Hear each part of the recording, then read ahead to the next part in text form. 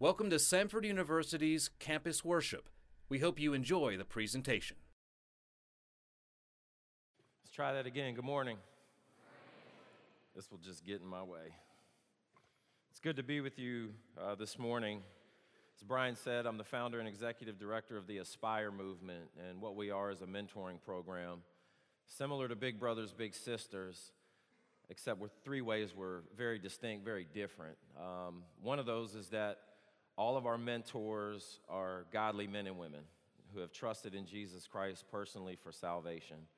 We feel like in order to impact young people, point them to Jesus Christ, it actually has to come from someone who knows about that transformation in their life. The second reason we're different is we're long-term.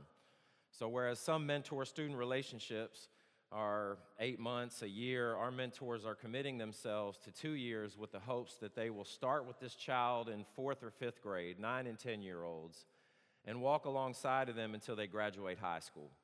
So it's a long-term commitment. We started in 2011 with 13 mentors. Today, we have 138 mentors in 15 schools in Birmingham, over 40 churches represented through our mentoring program. The last way that we're different is the most significant, and you'll hear this theme come up again, is it is about mutual transformation. In other words, it's not just about a mentor who has wisdom, experience, knowledge, teaching this young student. No, it is about two people walking alongside of each other in relationship, encouraging one another, helping one another grow in their faith. You may say, well, what does a 9-year-old have to offer somebody who's been walking with the Lord 40 years? Quite a bit, actually. And so one of the reasons I founded this program was based on my own personal story. It was based on the places that God had put me in. It was based on the consequences of my sin, my own actions, and the situations that I went through in life. And so in my time being a Christian, been about 15 years now, I've walked with a lot of people in my journey, and I've walked with a lot of young men that were getting out of prison. And one thing, if you work with guys getting out of prison, that you'll find is that it's hard to get a job when you have felonies on your record. And so one young man in particular, we're trying to find him a job, and we're looking all over the place, and finally he gets a call back from somebody, and it's the Birmingham Zoo. And so he's thinking, man, I've got an interview. I'm going to go to the zoo and see what this is all about. And so he goes to the zoo and he meets with the guy who's hiring. And the gentleman tells him about the job description of what he'll be doing. And he basically says, listen, this year we've unfortunately had a shortage of monkeys. And so what we're going to ask you to do is put on this suit over here in the corner and just go out, and basically you're going to be a monkey 5 days a week. Now, don't worry. People are far away enough that they won't know.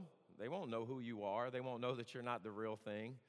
And he's thinking to himself, this is a pretty degrading job, And some of you, you're all in college right now. You're thinking about where you're going to work, what your occupation is going to be. If you think about, man, I don't know. It sounds like I'm going to be a mascot. I don't really want to do that. And yet he realizes, man, my opportunities are limited. I've got rent. I've got car note. I've got to eat, I've got bills to pay, so I'm going to take this job. And so he takes the job, and the first day or two, it's just like, man, it's humiliating. And then all of a sudden, like by day 3, day 4, he starts enjoying it. Like he starts really living it. He starts like watching National Geographic and discovering like, man, what are mannerisms that monkeys do? And, how do they walk around? And so like he's getting into this role. It's like really cool. And one day, he's into it so much that he's swinging on this tree and swings himself over into the lion's den. And it's at that moment, as he looks over and sees a lion, that he realizes, oh, number one, I'm not a monkey, and number two, I'm in trouble. I'm in big trouble. And so the lion starts approaching him, and he freaks out. And he starts screaming, help! Please help me! And, of course, the people are, far back, so they can't hear him. So he tries to scream even louder, and he's like, help, please. And this lion starts rushing him. And by the time he can scream out again, the lion is right up on him. And the lion looks at him and says, fool, if you don't shut up, we're going to both lose our jobs. Now, why do I tell you that story, other than to make you laugh and wake you up, hopefully? Because people aren't always what they seem, and things that you see in life aren't always what they seem.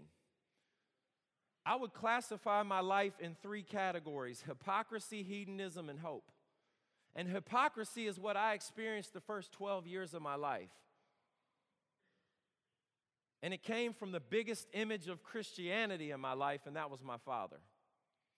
See, my father was a believer in Jesus. He was a man who woke up early to pray, who read his Bible, who made his children memorize Scripture.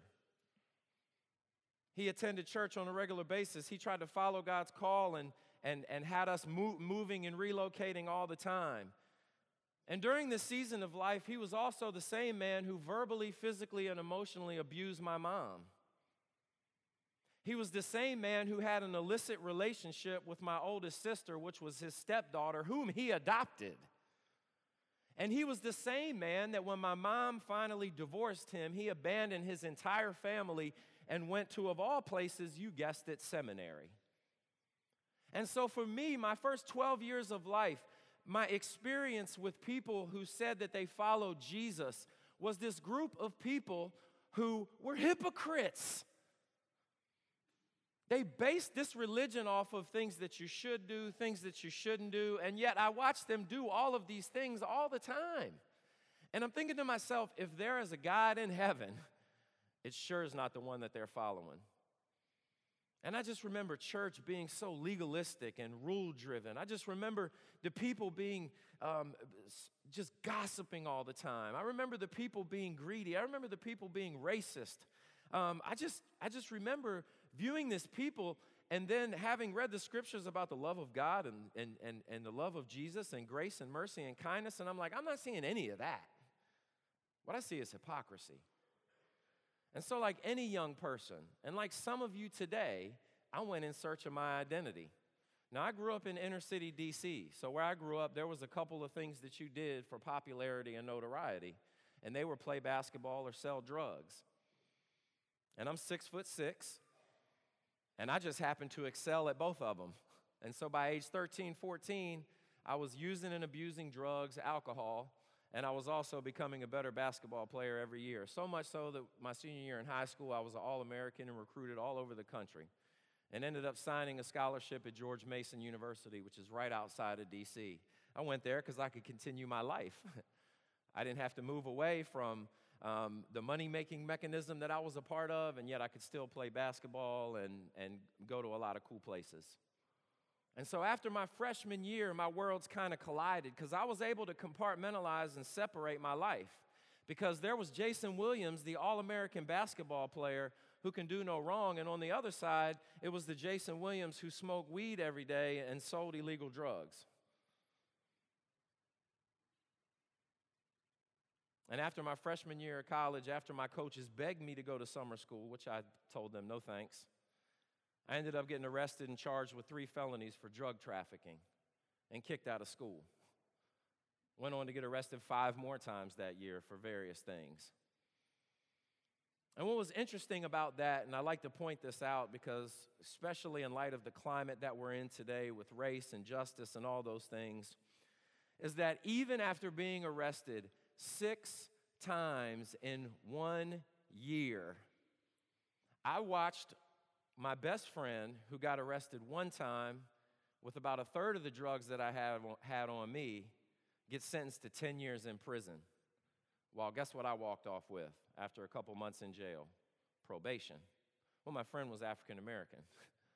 It was the first time I've visibly experienced and saw the fact that because I was born a white guy, I had privilege in this life.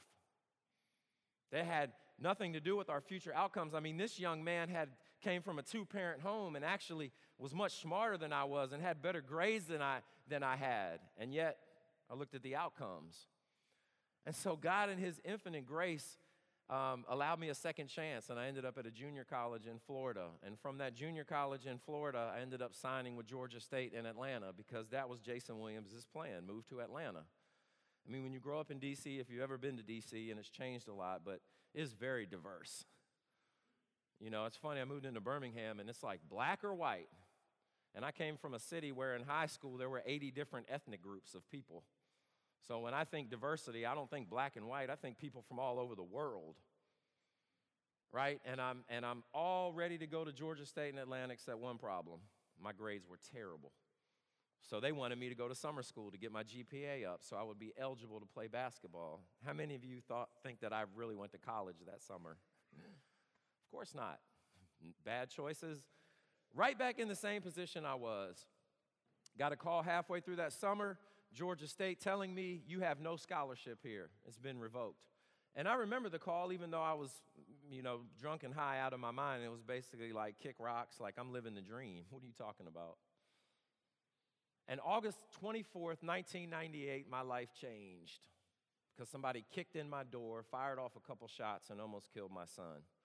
See, by this time, I was 19 years old, and I had brought 2 kids into the world, no marriage. And when I saw my son there weeping, I saw that he was basically receiving all the consequences for the life that I was living. And it broke me. I mean, I had been in near-death situations before, but to watch my 2-year-old son in that position, something started to stir in me. I was like, I have to provide a better life for him. And I called my coach in Florida, and I was crying, and I was like, man, get me a scholarship. I'll go anywhere.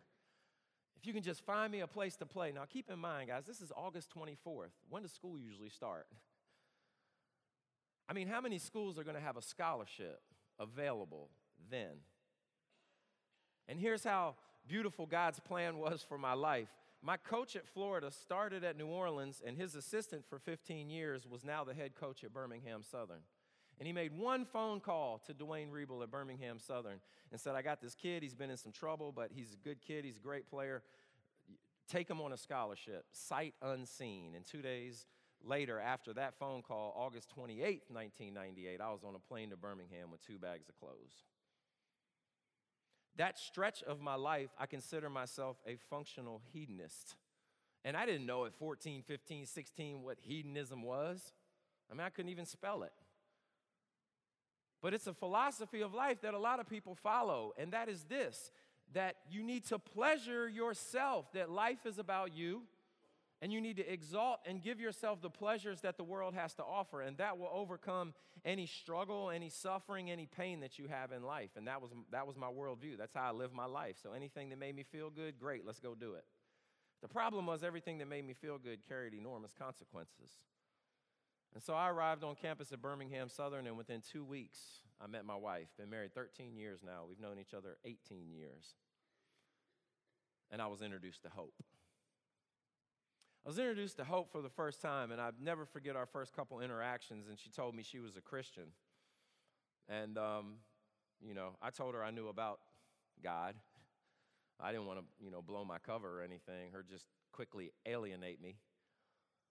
And yet, as we talked more and more, I realized she was so much different than everybody I had ever interacted with. She was humble. She was meek. She was gentle. She wasn't legalistic. She was repentant. And I'll never forget, because about a year into our relationship, her grandmother died, and her grandmother was like the matriarch of the family. I mean, everybody looked up to Grandma. And when she passed away, I watched her grieve with hope, and I didn't have a category for that.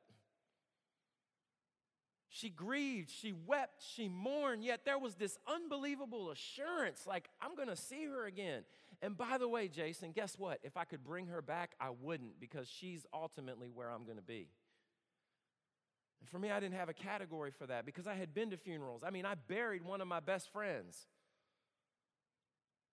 And I had been to many funerals where moms would just wail and weep, and people were crying and falling out, and there was no hope because they knew how we lived our lives. They were godless lives. And so she introduced me to hope, and I started going to church. And I joke with people. They were like, man, did you go to church to learn about God? Nope. I wanted to check out the competition. I mean, because she's going there 2-3 days a week. I'm like, man, who's up in there? Because one thing, if you know anything about being an athlete and being a player, man, we're insecure. All right? We don't trust people because we know ourselves. We don't trust ourselves, ultimately. And so, in 2001, in Mount Canaan Full Gospel Church, which is an all-black congregation over in West End, the poorest part of our city, I surrendered my life to Jesus Christ, and I was at that church for 7 years, and I grew in my faith tremendously. From there, I developed this unbelievable burden and passion to not be like what I saw, which is a hypocrite. I had this unbelievable burning desire and passion to reach out to people in life that society said is worth nothing and are cast-offs. Guys in prison, homeless population, fatherless kids. Any group that has been marginalized in society, I felt like God had given me a story and a platform to actually advocate for those folks.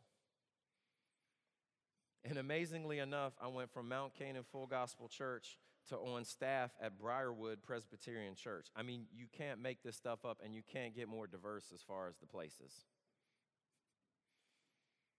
It's like going from North Birmingham in Collegeville to Mountain Brook. That's how far the gap was. And some of you know what I'm talking about because you've grown up in Birmingham.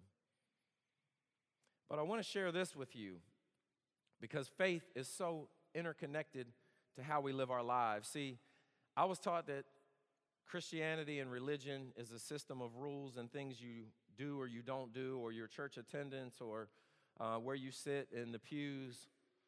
And what I've come to realize in 15 years, that it is a growing, developing relationship with Jesus Christ. I'll never forget, I shared my testimony at a leadership summit in Montgomery, and this guy came up to me, and he was like, man, your testimony, like how God transformed you, that's amazing. Like, man, all the stuff that you did in life, and yet what you're doing now. And he's like, man, I got a boring testimony. I said, what do you mean you have a boring testimony? He said, well, I grew up in church, and my parents weren't like yours. My mom and dad loved the faith. They loved Jesus. They loved their neighbor. I mean, I saw us. We were always doing outreach. We were always giving. I came to faith in Sunday school when I was 7 years old. I don't ever remember a time when I didn't know Jesus. And it's boring. And that may be some of your story, and I'll never forget, because I sat there and I told him, what is boring about being saved from an eternal hell of isolation? What is boring about that? And I said, oh, by the way, I said, it's almost more of a miracle that you could see the depravity in your need for Jesus than somebody like me. See, it's easy for me to know I'm a sinner. Ain't hard to convince me. I tell people Birmingham is one of the hardest places to do ministry, and they're like, why? It's such a Christian culture. I'm like, bingo. How are you going to give people a solution when they don't think they have a problem? Been in church my whole life, know the Lord, know the catechisms, and yet their life looks nothing like Jesus. It's more of a miracle for you if you know Jesus and you grew up in the church than it is for somebody like me, sewer garbage, to be saved and redeemed. And so I want to share with you in the next 10 minutes 3 things that I wish at your age I would have known. If I could go back, if I could tell my 21-year-old self, my 18-year-old self, 3 things about Christianity, about walking with the Lord, what would they be? And the first one is this: mind the gap. What do I mean? Well, guess what? When you give your life to the Lord, you are transformed. You are a new creation. Behold, all things have passed away. All things have become new in your life. You are loved. You are accepted. You are affirmed in Jesus. When God looks upon me, he doesn't see Jason and all his arrests. He doesn't see Jason in having 2 kids outside of marriage. He doesn't see Jason in the sin of pride. He doesn't see any of that. What he sees is his son's perfect life. And I am accepted and affirmed. But guess what? The whole purpose of that salvation is not for me to be able to pull it out as fire insurance and say, well, you know, I got my ticket to heaven. That's what a lot of us do. It's like, I know Jesus, I got my ticket to heaven, but how I live day to day is not, that really doesn't factor into it, you know? Because I know where I'm going in the end. No, the purpose of salvation is that this once body that was created in the image of God and had a distorted view of God, that this human being now is transformed and now has the potential and the ability to reflect God's glory no matter where he goes.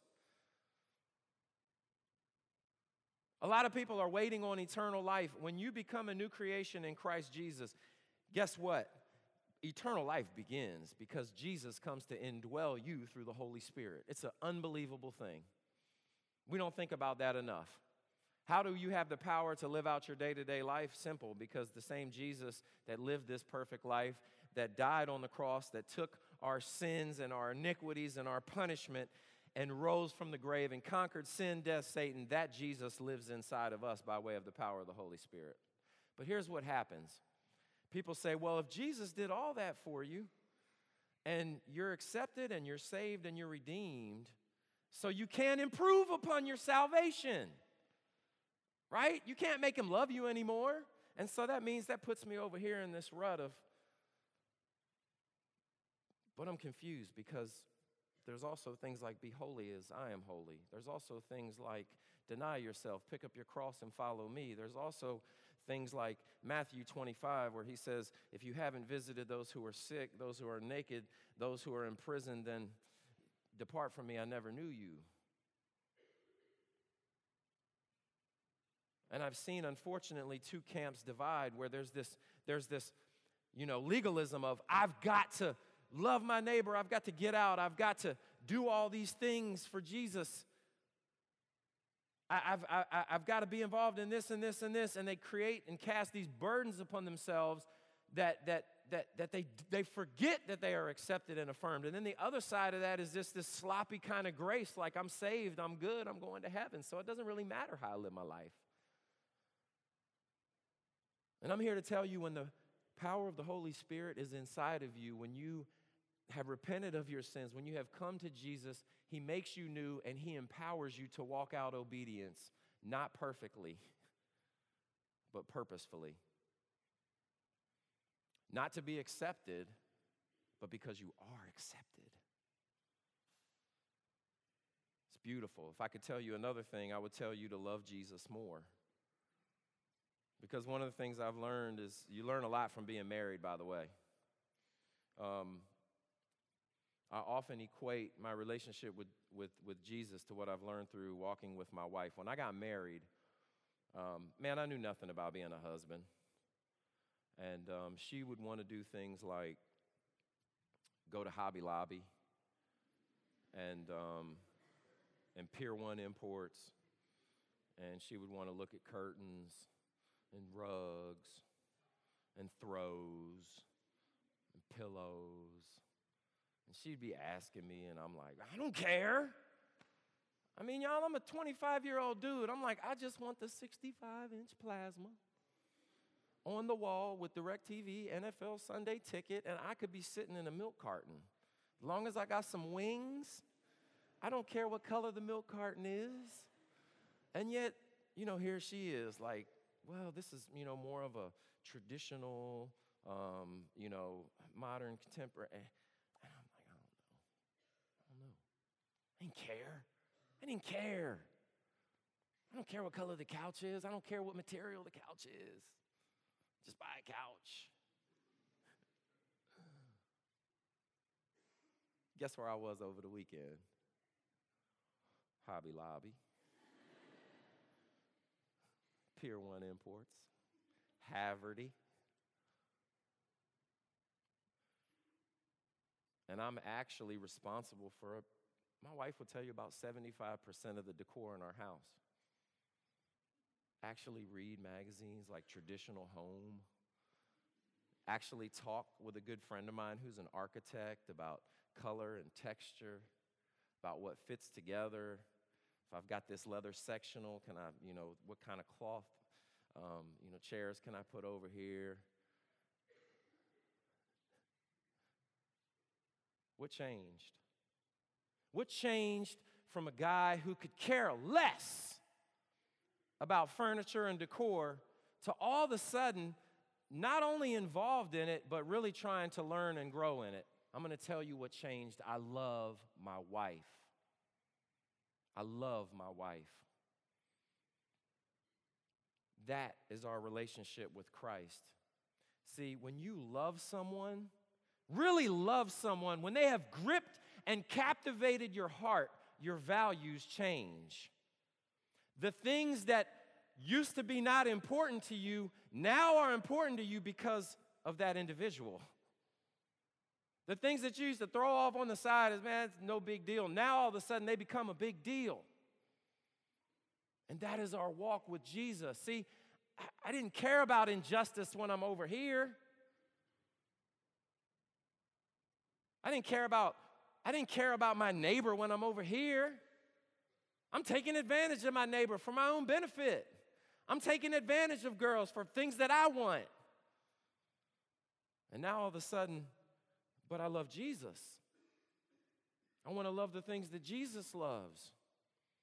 Jesus says to love our neighbor as ourselves. I want to do that. That's the kind of person I want to be. Listen, I love the scripture in 1 John 5. He says, we love God when we keep his commandments. And oh, by the way, and this is my translation, his commandments, his rules, his establishments are not burdensome. See, too many people walking around, yeah, but if I follow Jesus, I got to give up this. I mean, if I follow Jesus, is he going to ask me to give up that? That means you don't get it yet. Because when you have a bigger yes, you can say no to temptation. I met with a young man yesterday struggling in pornography and struggling with temptation. And I mean, you can give people a whole lot of things that they can do, but the reality of it is, when you begin to love Jesus more, when you value your relationship with him more than these other things, that is when you begin to grow. So mind the gap. There's a gap. All of us have a gap from where we know we should be to where we actually are today. There's a gap. The second thing is love Jesus more. And the third thing I'll leave you with, and I'll be done in 3 minutes, is with comes before for. What do I mean by that? Well, having been in ministry for a number of years now, I see a lot of our efforts, whether it be poverty alleviation, whether it be working with people who are in under-resourced communities, whether it be walking with somebody who's coming out of depressions or various besetting sins. There always seems to be this for mentality. And what I mean by that is Christians excel at trying to fix people. Right? So if you see somebody in poverty, what? You want to do something for them. If you see somebody who's hungry, you want to give them food. If you see somebody who's thirsty, you want to give them water. And I've watched as ministry has become very paternalistic. Not only here in Birmingham, but globally. Missionaries, short-term missionaries go overseas and they interact with poor people and they feel so bad for them and they try to do things for them. Let me just tell you, that destroys people's dignity. There's a scripture about Mary and Martha, and it used to irritate me all the time because I'm a performance junkie, right? I know my flesh. I'm a doer. And Mary's sitting at the foot of Jesus, and Martha's getting all the stuff ready, and she's working hard. I mean, she's me. She's performance-oriented. She's like, man, Jesus is going to have the best meal. The house is going to be clean. It's going to be spotless. You know, my stuff from Hobby Lobby is going to match. And Mary's just sitting there, and Martha's like, tell her to do something. Basically, like don't you see? And Jesus said this, and it just rocked me. It's like, she's chosen the best portion. And I'm scratching my head like, what do you mean she's chosen the best portion? She's just sitting there at your feet. See, Mary desired to be with Jesus, not to just do for Jesus. So many frustrations I've seen from pastors and people in ministry is because their whole aim, their whole desire, their whole goal is to do for people. And then when people don't respond to you the way that you want them to respond, you're frustrated and you're ready to give up. But there's a better way, and it's being with Jesus and being with people.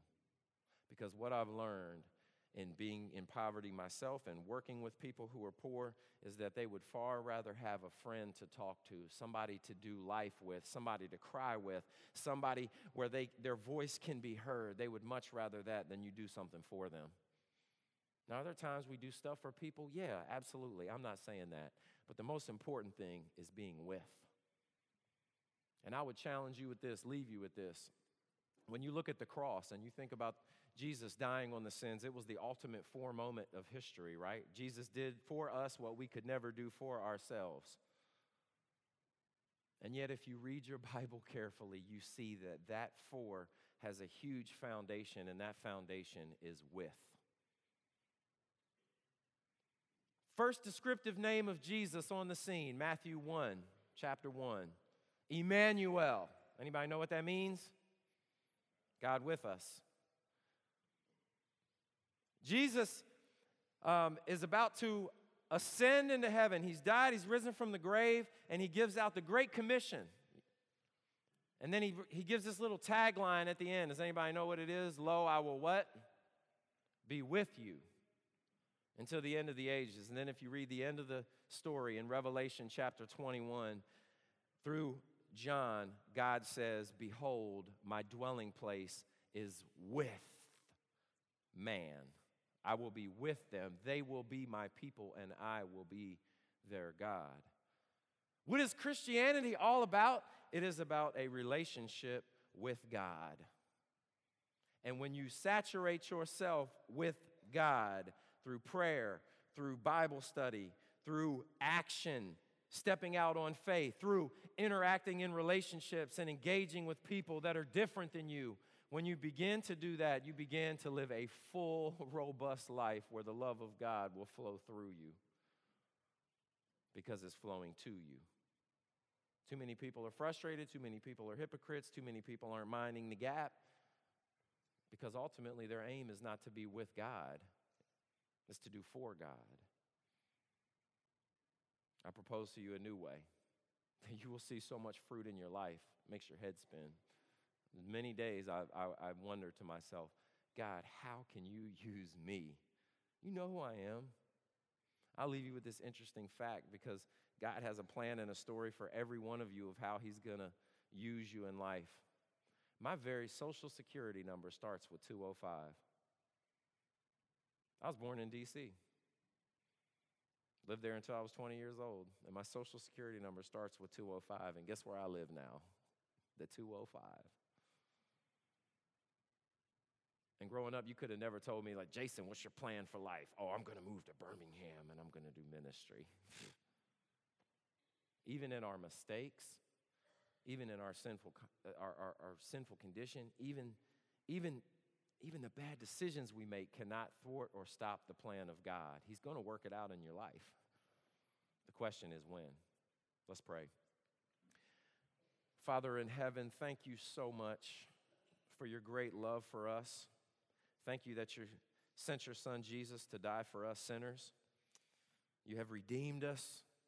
You have given us a purpose for living, and that is to glorify you, to reflect you in all that we do, so that when people come in contact with us, they will see you ultimately. Thank you for sending the Holy Spirit, which indwells us, which gives us the power to grow, the power to love, the power to even believe some days when it's hard for us to believe.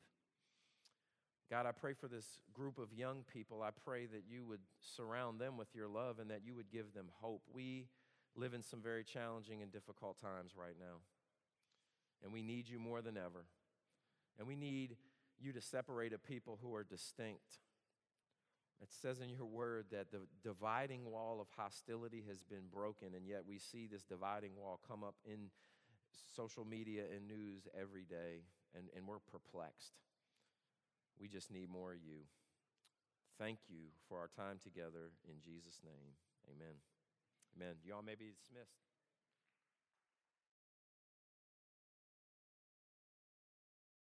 For more information about Samford University, check out samford.edu.